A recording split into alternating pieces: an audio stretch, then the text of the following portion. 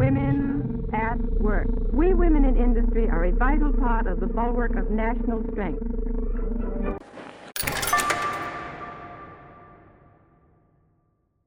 Hello everyone and welcome to the Decrypting Crypto podcast, a Castbox original show.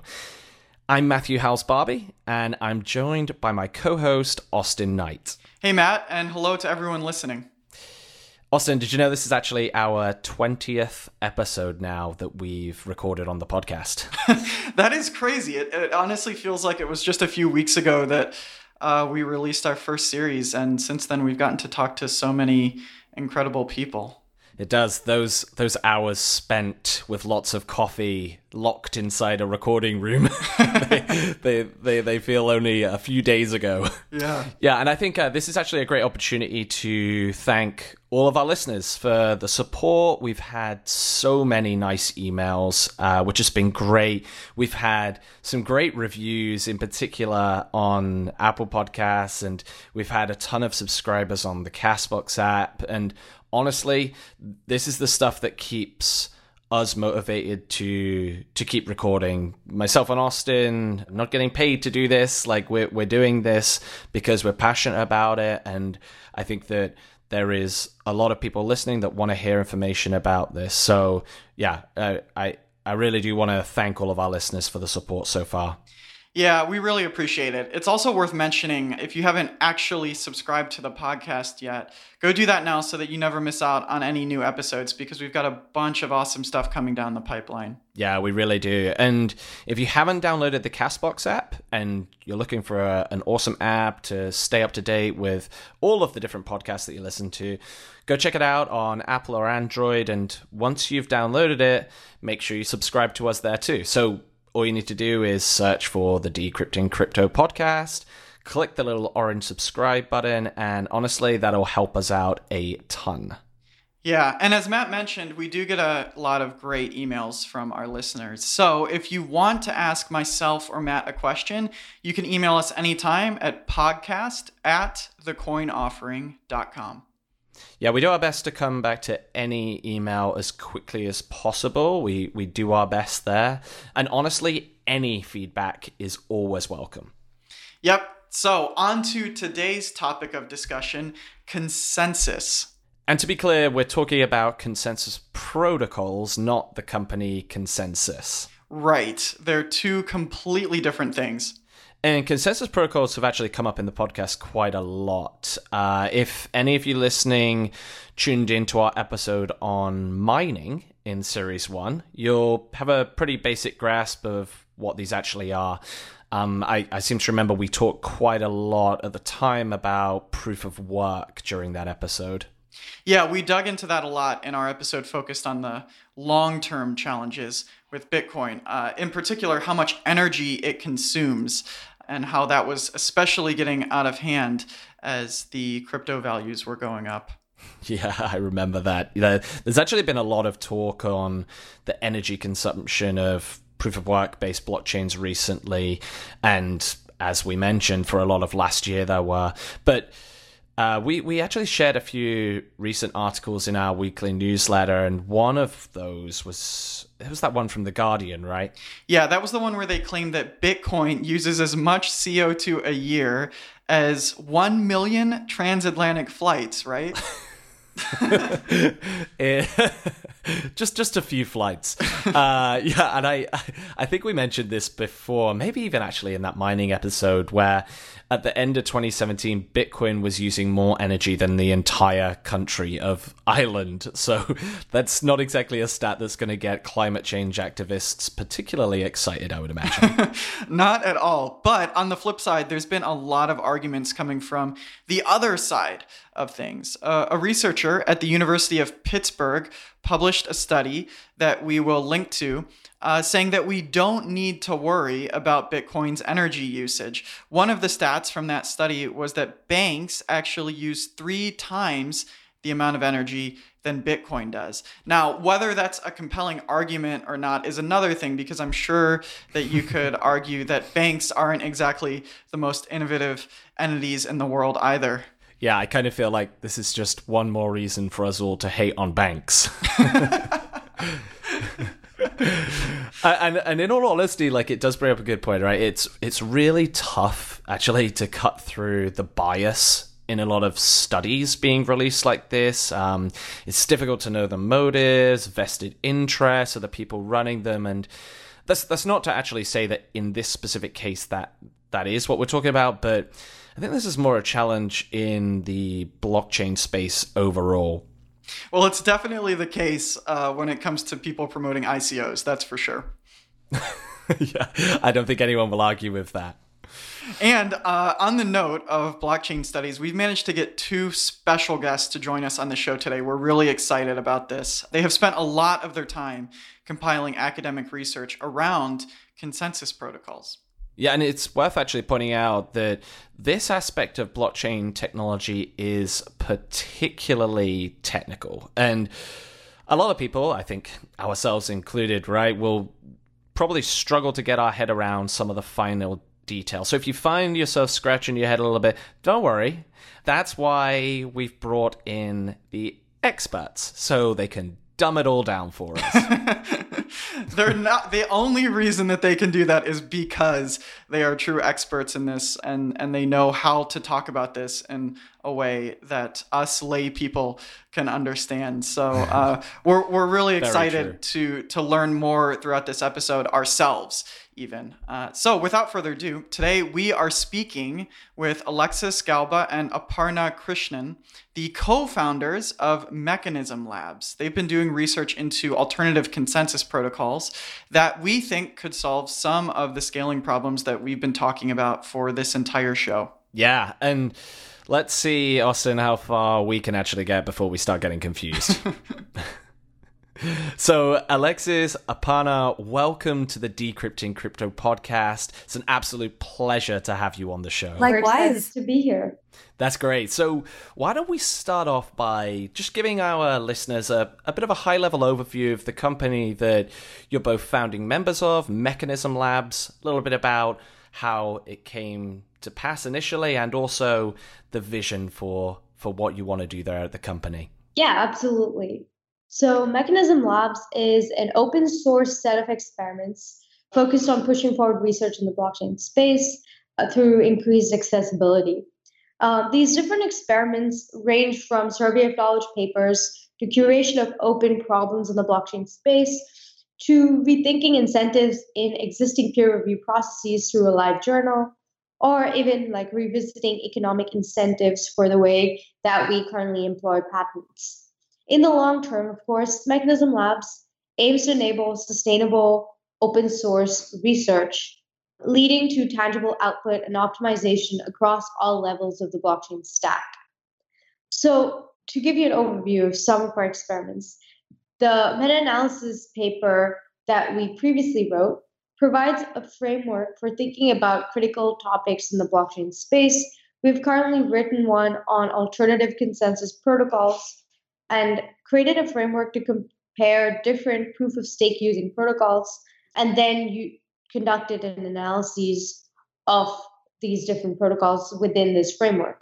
We want to do the same survey of knowledge type papers around scalability, governance, privacy, etc.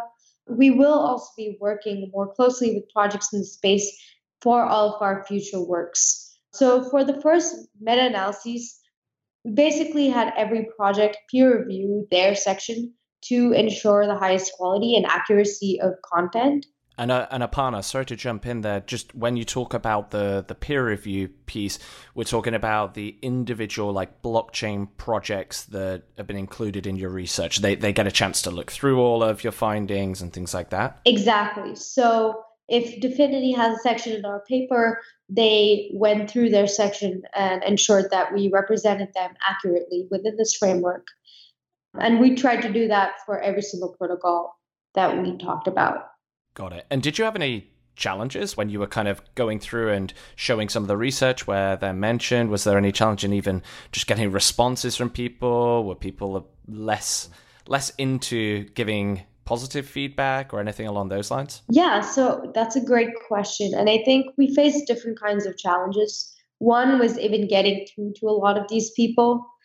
The second challenge that we faced was A lot of these works are now companies, and because of that, there's this like iffy line of what's proprietary information, what they can have in the open, what they're comfortable sharing. So a lot of them were a little hesitant the first time around.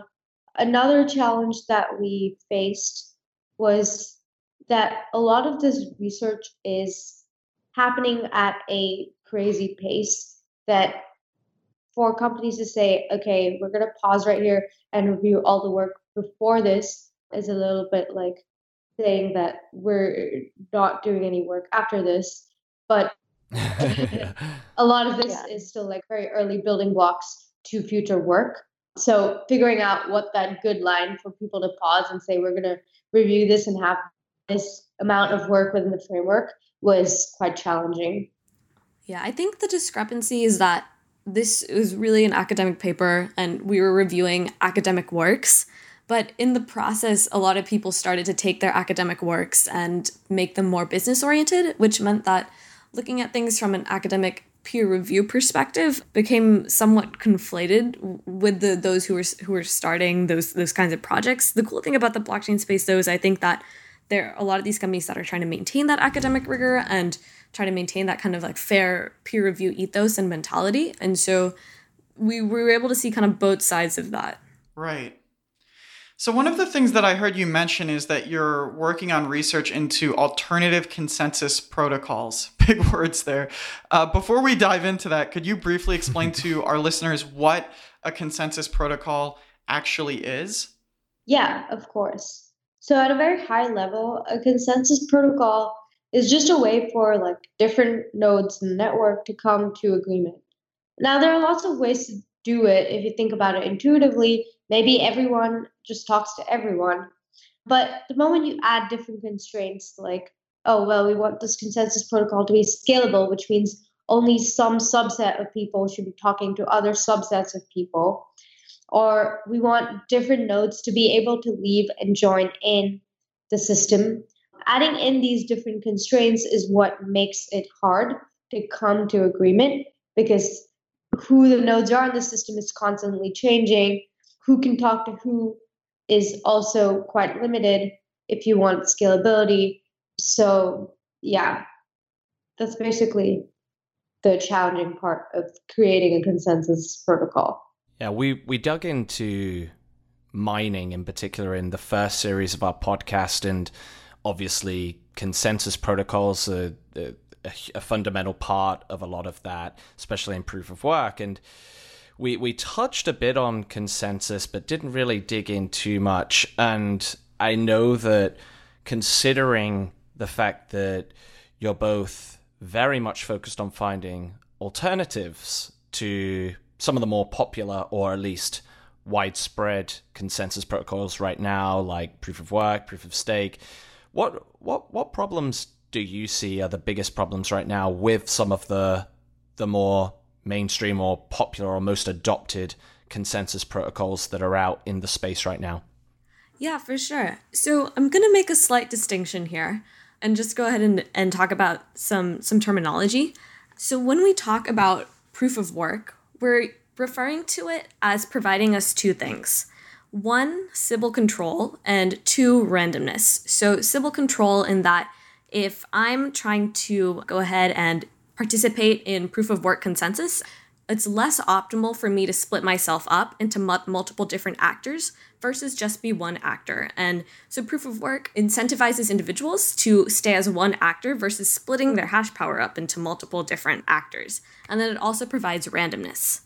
And then with proof of stake, what we're getting is this Sybil control. So if I'm staking all of my funds as one individual, then the hope is that as one actor, I should be able to do better than if I split myself into multiple different actors. So when we talk about what Bitcoin's using as their consensus protocol, we see them using proof of work and the longest chain rule. And people often will refer to that whole sort of thing as proof of work. And so with a lot of these alternative consensus protocols we're looking into, their main thing is allowing all of these different nodes to come to agreement, and different protocols use proof of work or proof of stake, with the majority of them tending to prefer proof of stake. especially because the clear issue with proof of work is the environmental impact that it has. With proof of stake, the trade-off there is that it's harder to have as much of a permissionless system. Often it's harder for nodes to join and leave because you're selecting some subset of the stakers, and then you often have bonding and unbonding periods. But this trade-off can allow for increased scalability since you have less nodes coming to agreement at any given time, and still the opportunity for almost anyone to participate in the consensus protocol. Right, I see. And just so I can simplify this down as well for our listeners, and please, Alexis, do correct me if this is an oversimplification, right? But when we talk about proof of work, and you're talking about the incentivization piece of this, ultimately what we're saying with proof of work is that the main function that a node or someone that is ultimately participating in the network is providing is power and computational power, which ultimately results in having more power on the network requires more energy consumption and more resources on your side. Whereas with proof of stake, it's not about energy consumption and computational power, but more you are staking your funds. So it's more about having a larger, ultimately, pool of wealth to dictate more power on the network. Would that be a fair simplification, or am I completely off the mark? No, I would definitely say that's correct. Got it. And I know one area that it comes up a lot with proof of stake is it seems like there are so many different variations of proof of stake as well. Is that something you can maybe elaborate a little bit on too? Because I know with the whole focus of Ethereum moving to proof of stake, there's been so many different variation and hybrids of proof of stake. Oh, for sure. And this was a huge driver for us to work on the meta-analysis. We were interested in all of these consensus protocols that were using proof of stake, and we found that the ways in which they reached agreement were just so fundamentally different. So the factor that's in common is pretty much what you mentioned. You have all of these different nodes putting in a certain amount of wealth into this network, but say the way that those nodes are chosen to participate in some sort of committee for election is very different according to each different protocol. And I think that we can pretty much break most of these protocols down into two larger subsets. So you have your PBFT-esque protocols and your chain-based protocols. So the PBFT protocols would be something like Tendermint, where you're guaranteed absolute finality of your transactions. So there'll be a leader, there'll be a committee, the leader will propose a transaction, the committee will have to agree upon that transaction, and if you have any kind of dishonesty, the protocol will halt. And in a chain-based protocol, that would be something like Bitcoin. What happens instead is, even if there are any kind of conflicting blocks or transactions, you have these forks. And eventually the longest chain will win out. And the deeper your block is nested into that chain, you get better probabilistic finality. And so we can break these protocols into these two major groups. And within those groups, the ways that they're choosing different people to participate in the protocol are very different. So even if I have a bunch of stakers, the way, do I allow everyone who's staked to be a part of the protocol? Do I choose some subset of those stakers? Do I require those stakers to bond their funds for a particular amount of time? All of those are different variables that these protocols play around with. Great. So beyond proof of work and proof of stake, now that we understand what those are, what alternative consensus protocols are you all most interested in, and how do they differ from proof of work and proof of stake? Yeah, so that's a great question. And I think beyond proof of stake and proof of work, there are some of these reputation-based systems, which are proof of authority, which uses your personal reputation as the civil control mechanism. There are also all of these different ideas of like proof of burn, proof of space and time. All of these are very interesting. We've not looked into them in depth, but that's primarily because we believe proof of stake is pretty promising as it stands right now. And the assumption that people are economically rational seems pretty sound as of now. Right. So would it be fair to say that you're more focused on the idea of proof of work, not necessarily being an entirely scalable option? And what you're saying here is that some form of proof of stake is the right direction to take this in? So I would say we're more focused on proof of stake. And that's primarily because we believe that it makes some pretty good assumptions about human actors.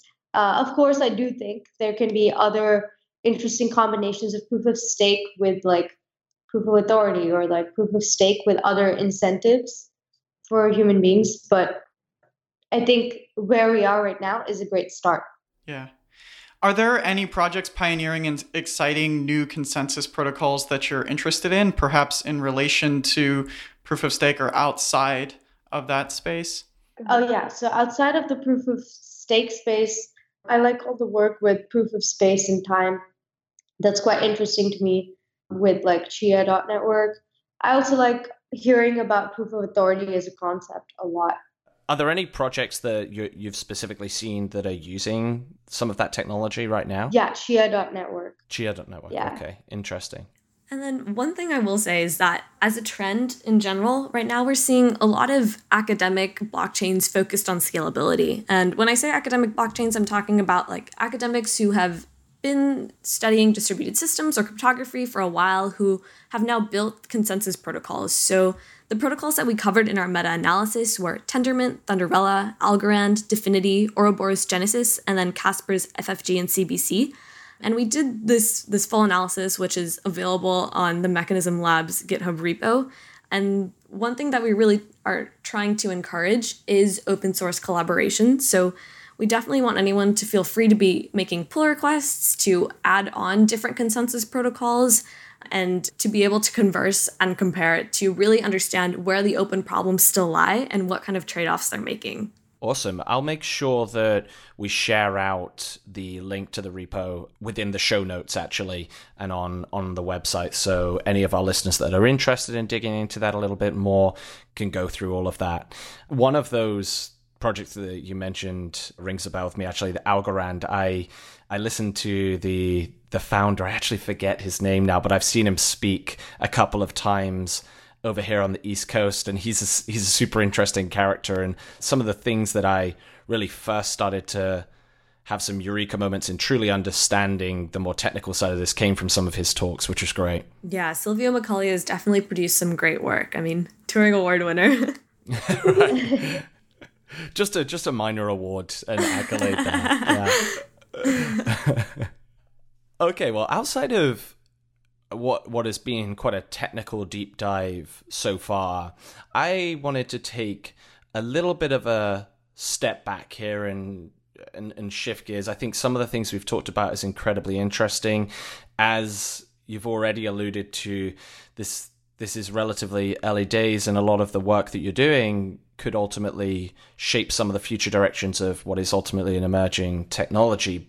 But I also know that another thing that both of you are particularly passionate about, and also being female co-founders, is gender equality and diversity within tech, and more in particular in the blockchain industry as well. But I wanted to dig in and find out a little bit more insight into what your experience has been working with companies and individuals in the space so far, and what your general opinion is on how far away in terms of diversity we are in the space right now.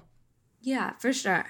Something I've really appreciated about the blockchain space is that there's a lot of variety in thought, and people are very open and very collaborative. But I definitely think we still have a long ways to go in terms of diversity in almost every regard. If we want blockchain technology to represent the financial and governance-based infrastructure of the future, I think it's really important that this technology is being built by the diverse global population that it's meant to represent.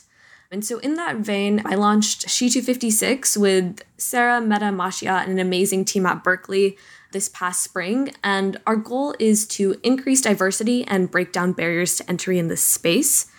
And it's been really great, the positive reception that it's been getting, and that people in this space really do seem to care. We have been focusing on women in blockchain thus far. We held what was, I think, the largest women in blockchain conference in the nation to date in the spring. And the focus there was pretty much to showcase the amazing work already done by female researchers and innovators in the space to inspire the next generation. And more recently, we launched a mentorship program, and it's been really great to see that people are really interested in that, in building connections and giving back and encouraging more and more people from a wide variety of backgrounds to enter this space. And so while I definitely think there's a lot of work to be done, I think there's definitely a good amount of support. And if we as a collective prioritize this, I think what's really cool about this space is that we're still in the very, very early days. And so we still have the ability to set a precedent that diversity matters and that it's something that we're going to build this kind of field, but while keeping that in mind. Yeah. So sort of stepping up one level higher in abstraction from that, as we've been running this podcast, we've gotten to speak with some incredibly talented women who are working and running companies focused on blockchain technology. As women running a business, what advice would you give to others that are about to start their journey and maybe want to jump into this space? I would definitely say surround yourself with other men or other successful people who are willing to be supportive of you as a woman and fight for you. I've often noticed that there are certain qualities in women, like women in general tend to be less outspoken or less aggressive than men, but they can be given the confidence to do the same. And I would say Zubin, our co-founder, is amazing that way. Like oftentimes when there are situations socially where people look to the man for responses, Zubin will often look at either me or Alexis and try to get us or our input in those situations as well. And I think like having men or having other people who think through and are very aware of these situations is so important when starting out. Like before meeting Zubin, I've worked with a lot of guys who like if in social scenarios there's a way for them to have their input or me to have my input, they will jump in and have their input in there for sure.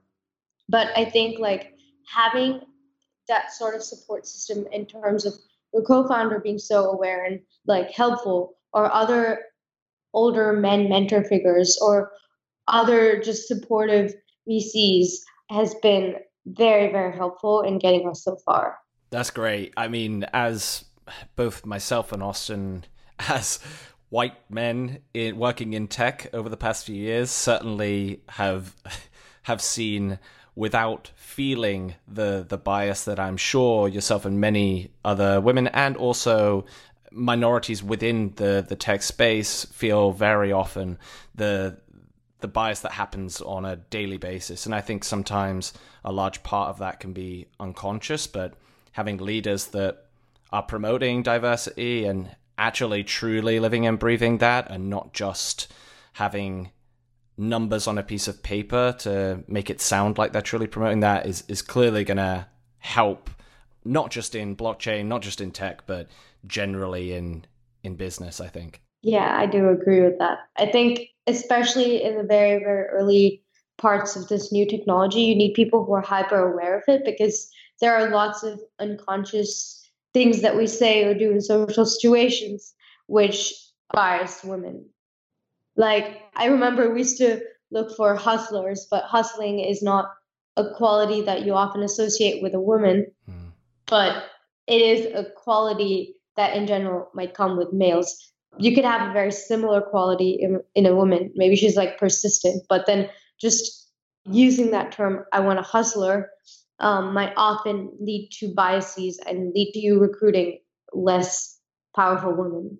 Yeah, that is a very good point. As someone who I would like to think is someone that promotes diversity as much as possible, I've noticed myself through times just unconscious biases that I was not even aware of. And I think situations like that, where you're setting yourself up to, especially within recruitment of new talent, I think the point that you made around the way you even describe people, there are just certain connotations that can be attached to labels that favor whether it's one sex, one ethnicity, one certain group of people more than others. And it's going to ultimately filter down across either the rest of your team or company as well when that happens. Yeah. And I do think another very important thing when you're a woman founder is like knowing that these unconscious biases will exist, but being prepared to point out to people when you face them so that they can then learn from those situations and not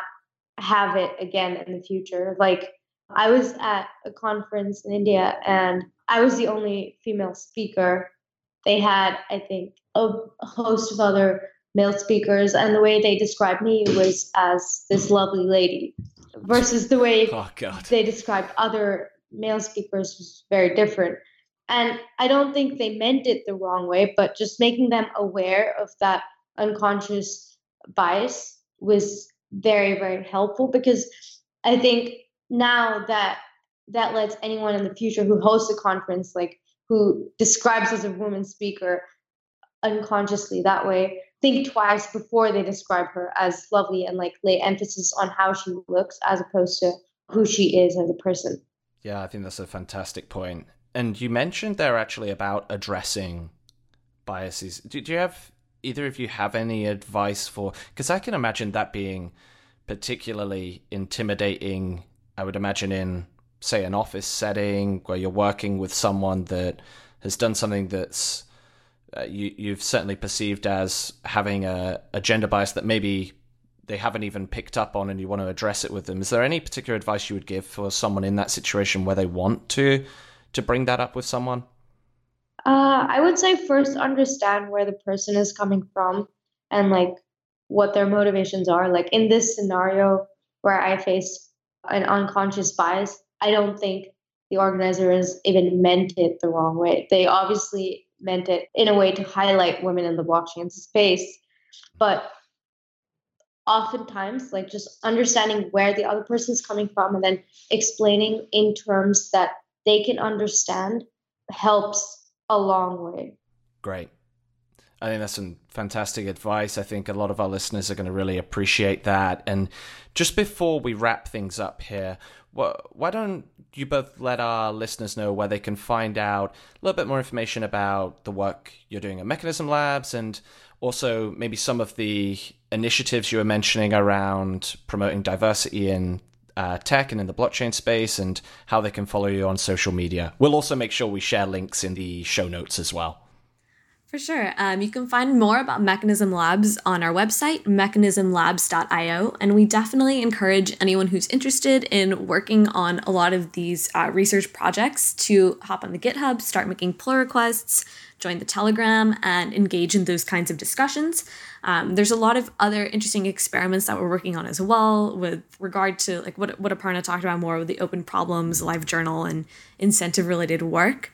And then in terms of She256, you can check us out at she256.io. Signups for mentorship are still open, and we have a lot of upcoming events, so definitely check that out. And you can catch us on Twitter. I'm at Alexis Gauba. Aparna is at Aparna Locked.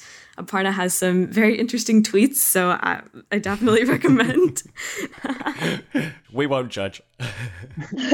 Well, Alexis and Aparna, thank you both for joining us today. This was excellent. It was a pleasure. Thanks both. This has been great. Thanks for listening. If you enjoyed this episode and want to show your appreciation to me and Austin, make sure you subscribe and leave us a review on the Castbox app or on your favorite podcasting platform. We'd really appreciate it. If you haven't already, make sure you download the free Castbox app, where you'll find us as one of the Castbox original shows. You can also visit thecoinoffering.com to learn more about cryptocurrencies, get caught up on some news, see how your currency is performing, and you can finally follow us on Twitter at thecoinoffering. Lastly, but not leastly, you can ask us any questions you have by emailing us at podcast@thecoinoffering.com. The Decrypting Crypto podcast is a Castbox original show, and its content should not be used and are not intended as investment advice. Please do your own due diligence before making any investment, cryptocurrency or otherwise.